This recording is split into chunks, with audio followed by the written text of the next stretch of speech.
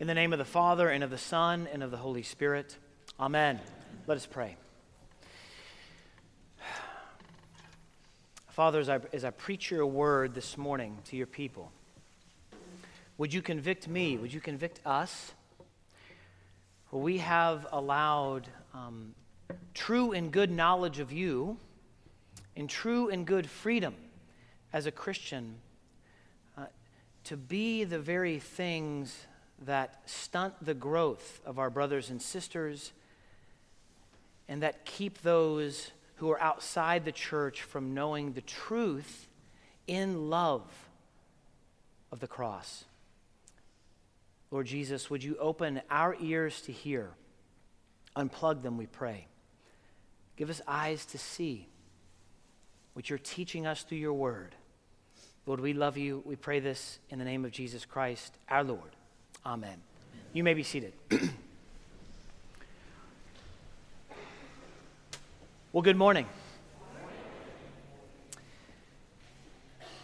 I'll be preaching from the 1 Corinthians chapter 8 text. You're going to need your Bible. I'm just going to put it that way for this one. You're going to need your Bible for this one. So maybe you don't like to use a Bible. Maybe you like to use your phone.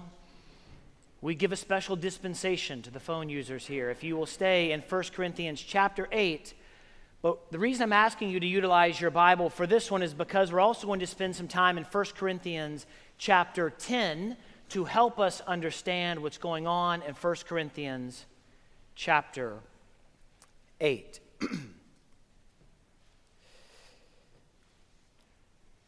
Let me begin with this. Imagine for a moment that you have a neighbor move across the street from you. Maybe it's a neighbor and their family.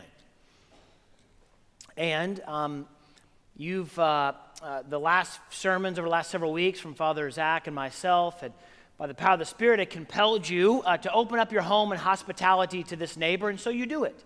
You go across the street and you invite them into your home.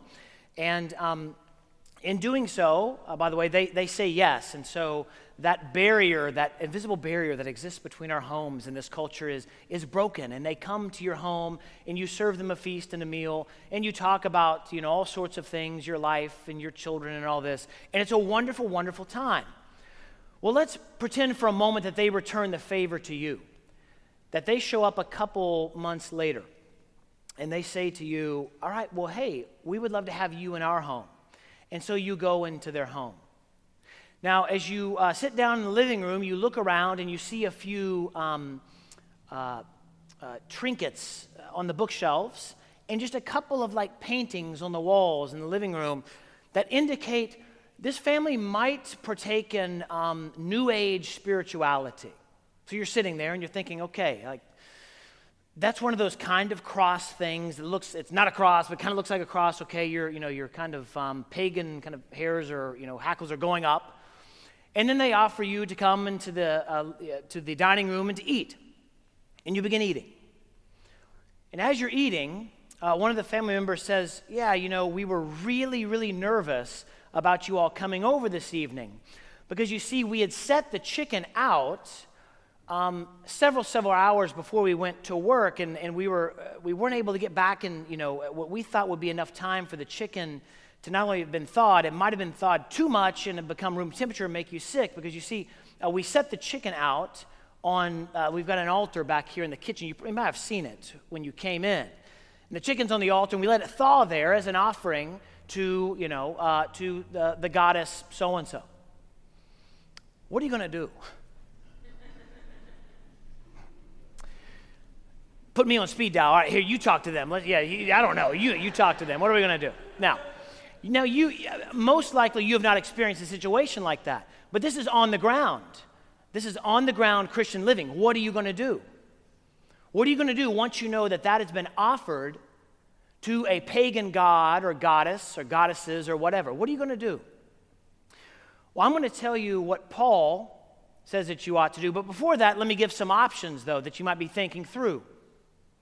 And the first option is, I'm putting my foot in the ground and this is my time to be the Christian I've been called to be. I'm going to stand up And I'm going to say, the next time I'm coming back, we're exercising your house, and you turn over the tables, and you run out across the street, and you get in your homes, and you lock it, and you try to never look at them again. Okay, that's not the option, by the way. The other option is to say, yeah, like, I'm free to eat. Yeah, they offered this to an idol here. I know about that. I'm just going to free it. Man, the meat's really good. This is fine because, idols don't really exist. Gods don't actually exist. So I'm just going to eat it. No big deal. No thing. Or you might be like me and you try to nuance. You're like, okay, they didn't say that the appetizer had been offered to the gods, so I'll eat the appetizer and drink the wine and whatever, and we can kind of halfway kind of move about this. I give that example to say that there's actually a way that Christians ought to live in that moment. And there's a way that Paul is going to tell us, first in chapter 8, but even more so in chapter 10 in Corinthians, that if you are in a situation in which there was a meal devoted to other gods or goddesses and you know that that was in fact the legitimate case, you can't eat the food. You should not eat the food. You shouldn't. Now, this has also real-world implications for all sorts of things, and hopefully I can close my sermon with a few of those. But there's a lot to hash out here, so let us begin. If you've got your Bible in front of you, 1 Corinthians chapter 8, let's begin looking at this.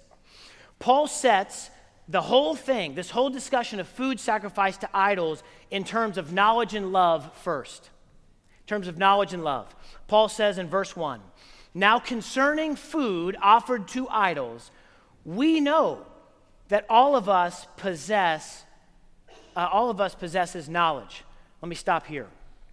On the ground in Corinth, a Gentile city, there were not only meat markets that sold food that had been sacrificed to idols. You could get it on the cheap, by the way. You could get this meat on the cheap, and you could use it for your family, as it were. People would do that, Christians in particular.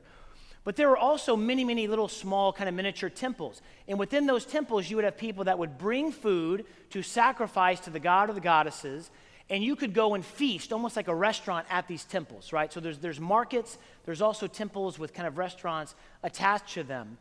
And you see, Paul is responding in his letter here in chapter 8 to a question that had been posed to him earlier on by the Corinthians. Now, this is really important.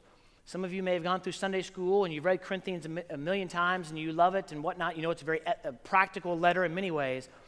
But you've got to know that 1 Corinthians is actually a second letter. I know that's confusing. But the believers in Corinth had written Paul a letter before this. And they said, look, we've got some issues arising in the church. We need help. 1 Corinthians is his response to that letter.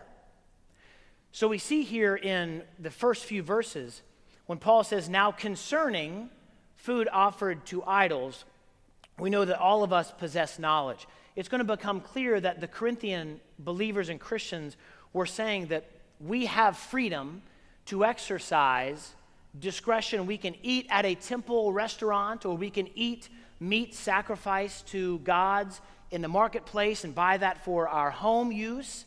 We can eat within a pagan Christian's home, even if we know that this has been offered to an idol, and they're going to give their reasons. But Paul is actually going to push back against some of that here. So here's what he begins with, the difference in knowledge and love.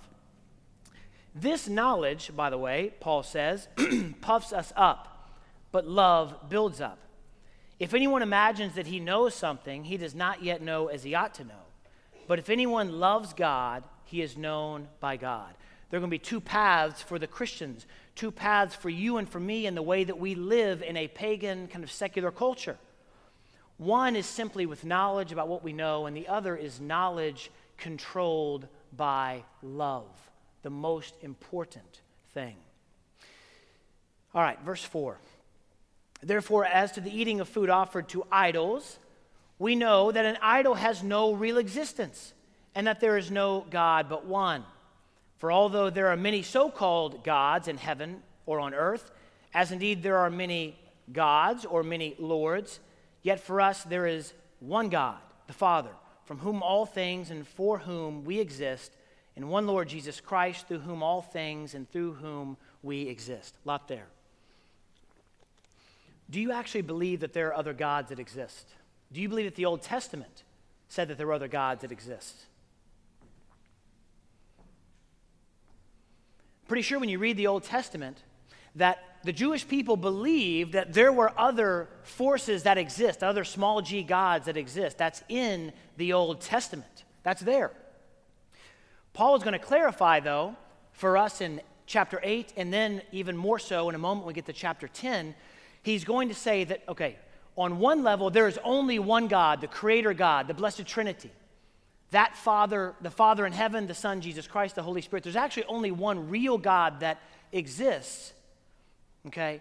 But every other gods, small g gods that pagans serve or other religions serve, they're not just like serving empty things. They're actually run by demons. That's what Paul's going to say in chapter 10, that there's a spiritual reality behind what's going on.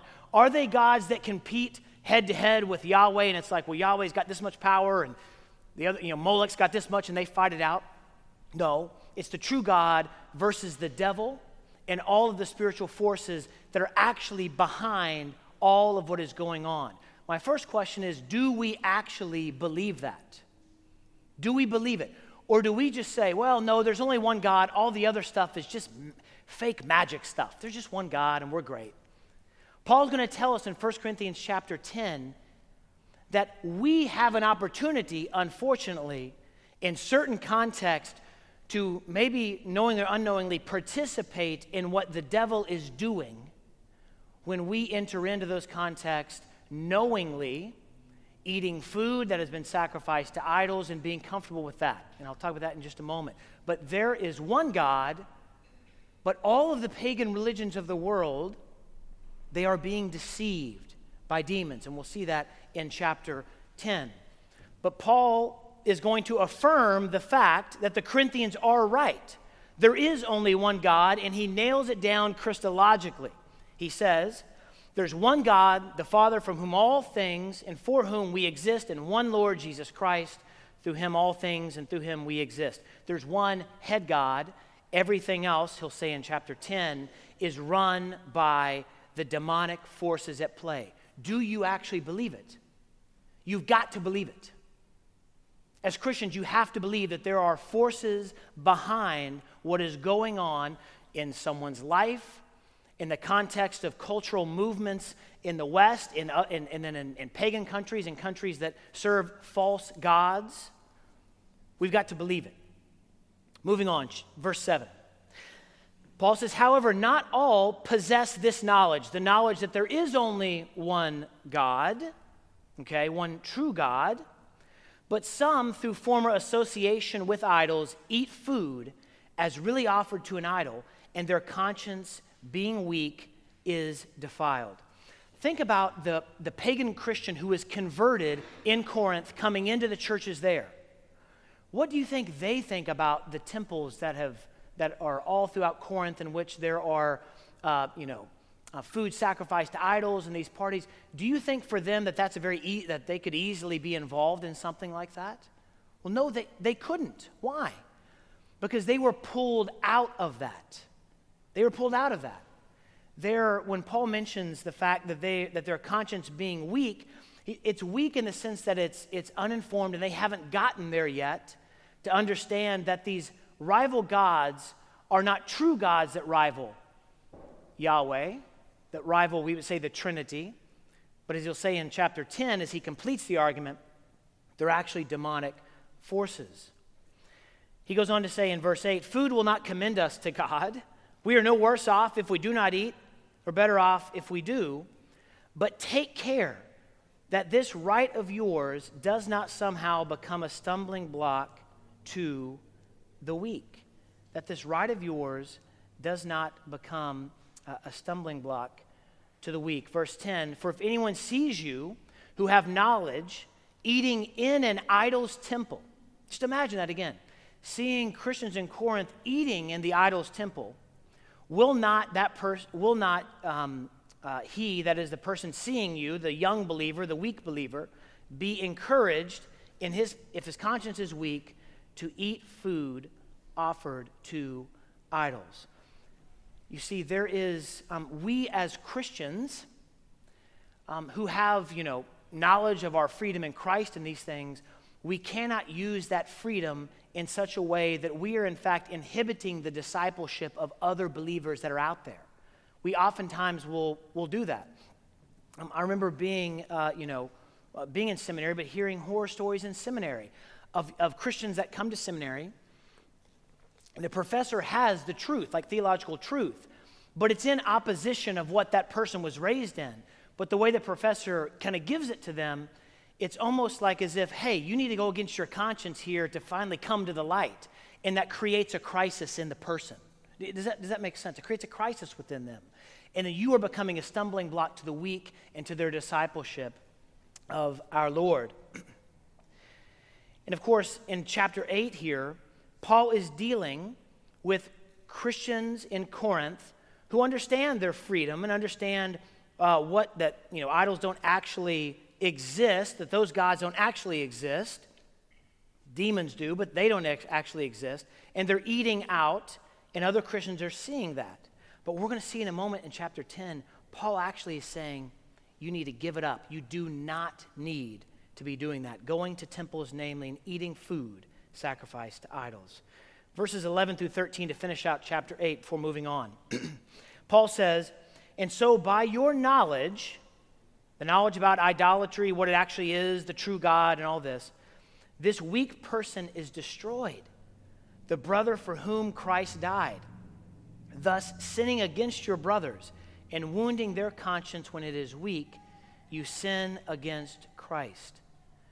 Man, again, saying that we are knitted together in Christ's body to utilize our knowledge to basically force other people's conscience when they're not there yet where we are, is in fact sinning against not just them, but against Christ.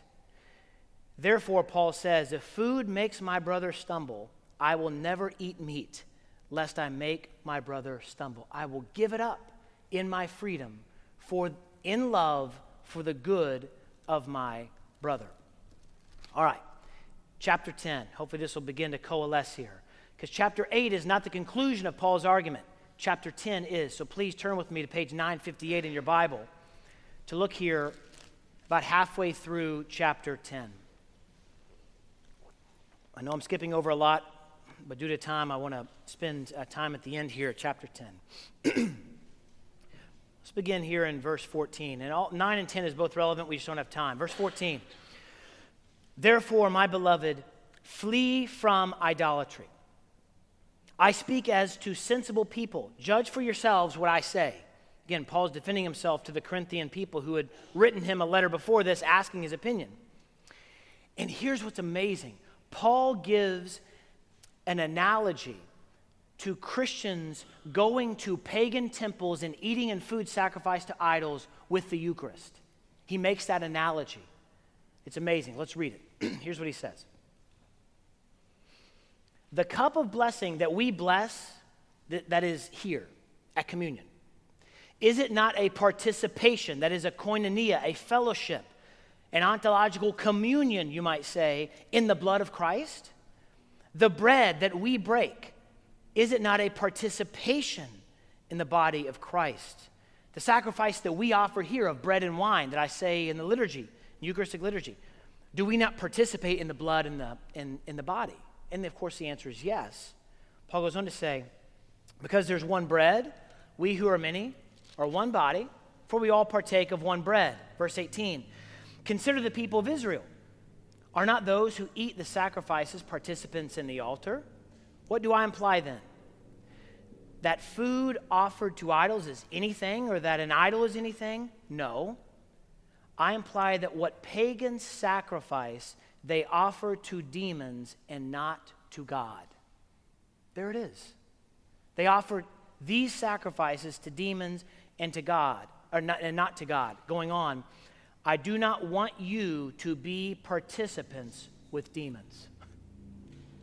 I do not want you to be participants with demons. Again, the background here is Christians saying, well, in our freedom, we can go to these temples in which there is idolatry, sacrifices of food, and even sexual idolatry at these temples as well. that we in our freedom, because these gods really don't exist, we can eat kind of as we want and quote unquote even be a witness in this situation. Maybe even some of them were thinking that. Paul says, no. When we have the Blessed Sacrament, we participate in Christ's body and blood. That there's a sacrifice of bread and wine being offered to God again. And when you go into a temple, you are partaking, when you partake in that food, you are partaking in something offered to demons. So I do not want you to participate with demons. 21, you cannot drink the cup of the Lord and the cup of demons. You cannot partake of the table of the Lord and the table of demons. Shall we provoke the Lord to jealousy? Are we stronger than he? Moving on a bit, then I want to kind of tie up a few of these loose ends. Paul says, all things are lawful, but not all things are helpful.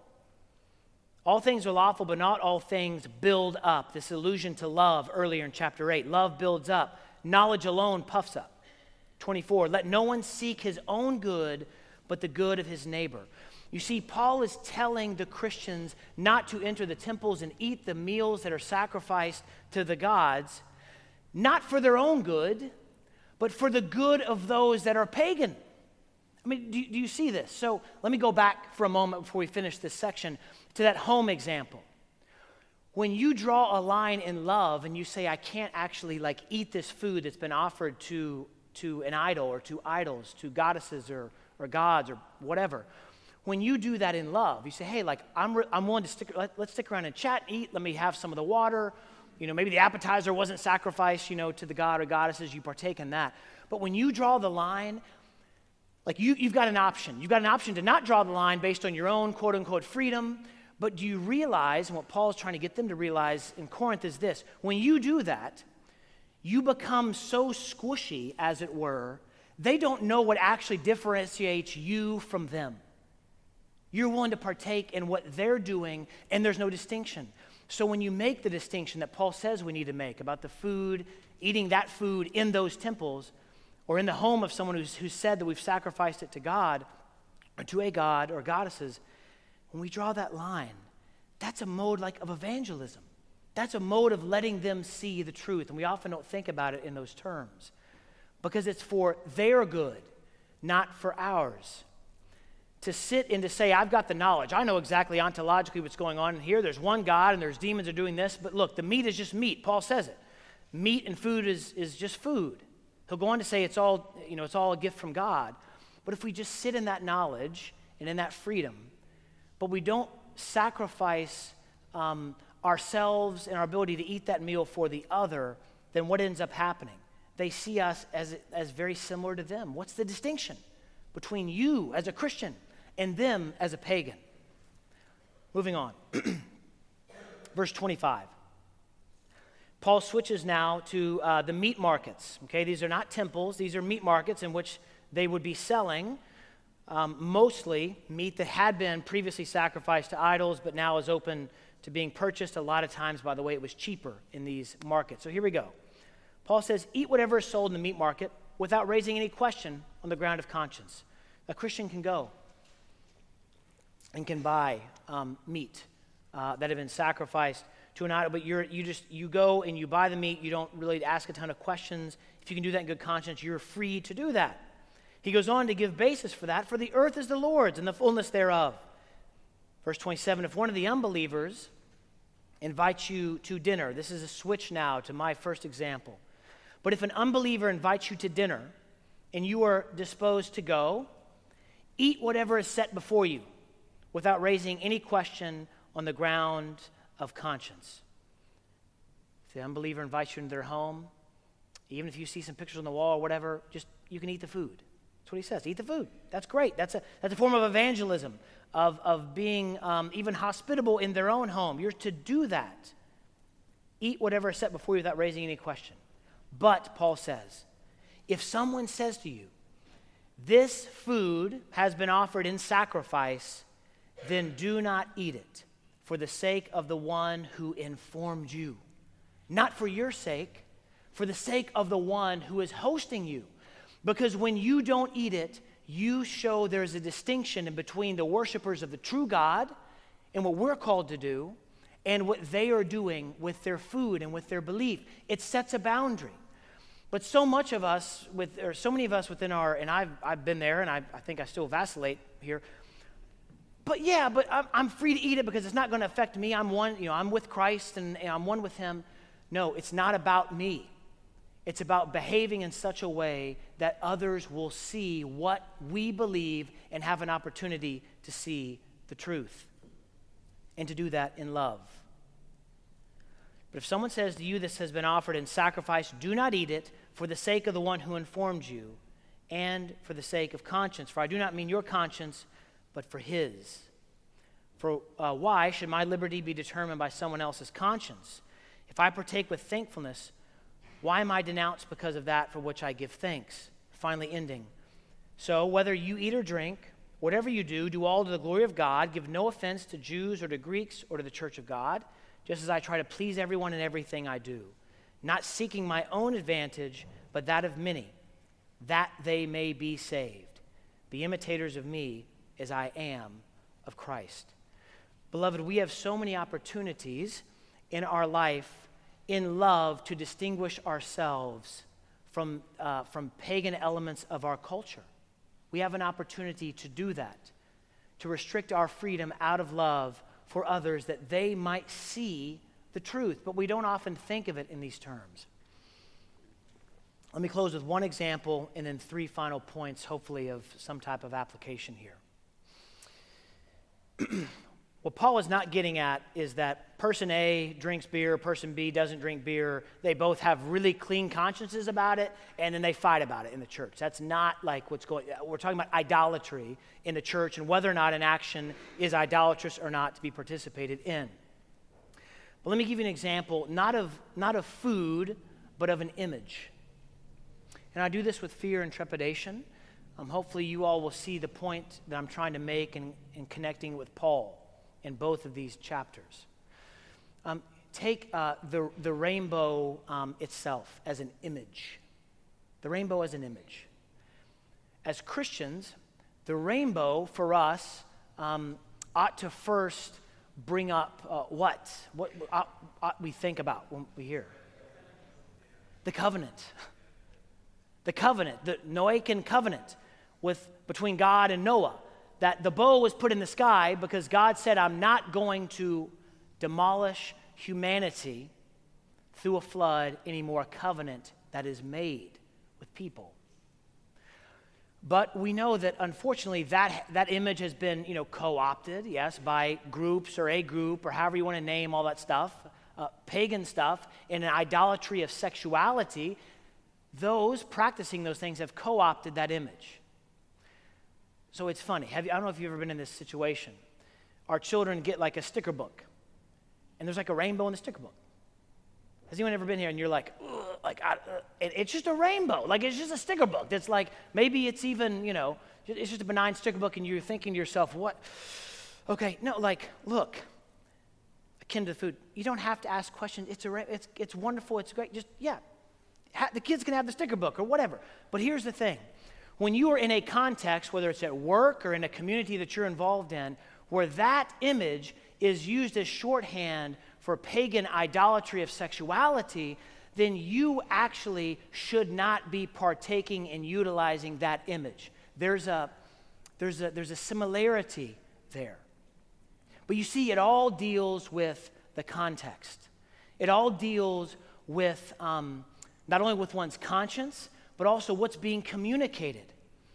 Paul says there's a difference in Christians. You're free to go to the meat market and buy the cheap meat and cook it in your home. You can do that.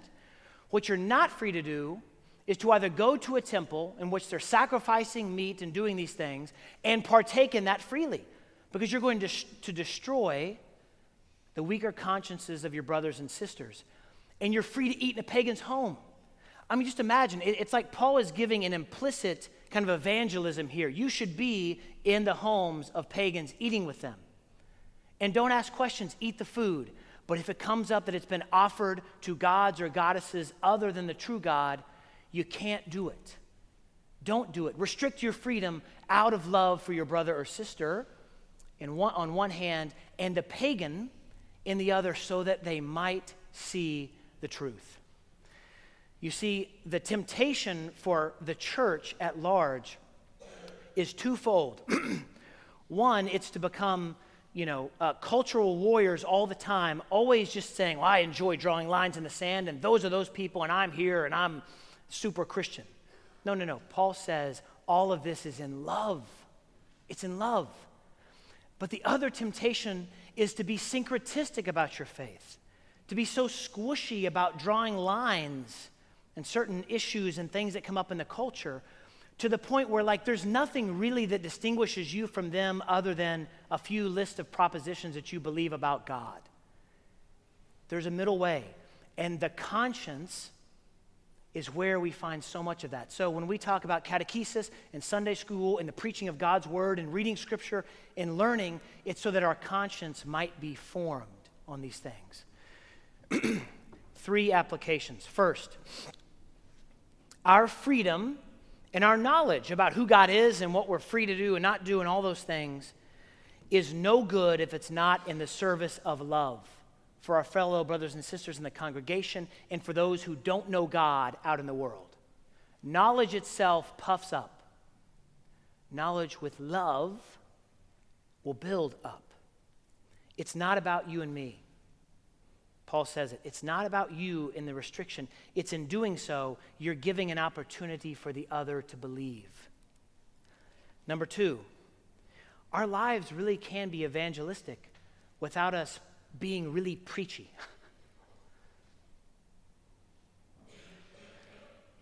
I've been preachy here for about 30 minutes, sorry. But I got to preach. I'm compelled to preach. But evangelism can be lived in love with lines drawn, okay, in love, and those lives can be just as evangelistic as being kind of out in the world and just, kind of quote-unquote letting people have it. The third thing is this. In the end, once you have been brought into the freedom that is life in Jesus Christ, your life is no longer about you. It's no longer about you. It's no longer about me. It's about your family, your fellow brothers and sisters in this church, in the world. And some of us, including myself, need to learn from Paul here. First,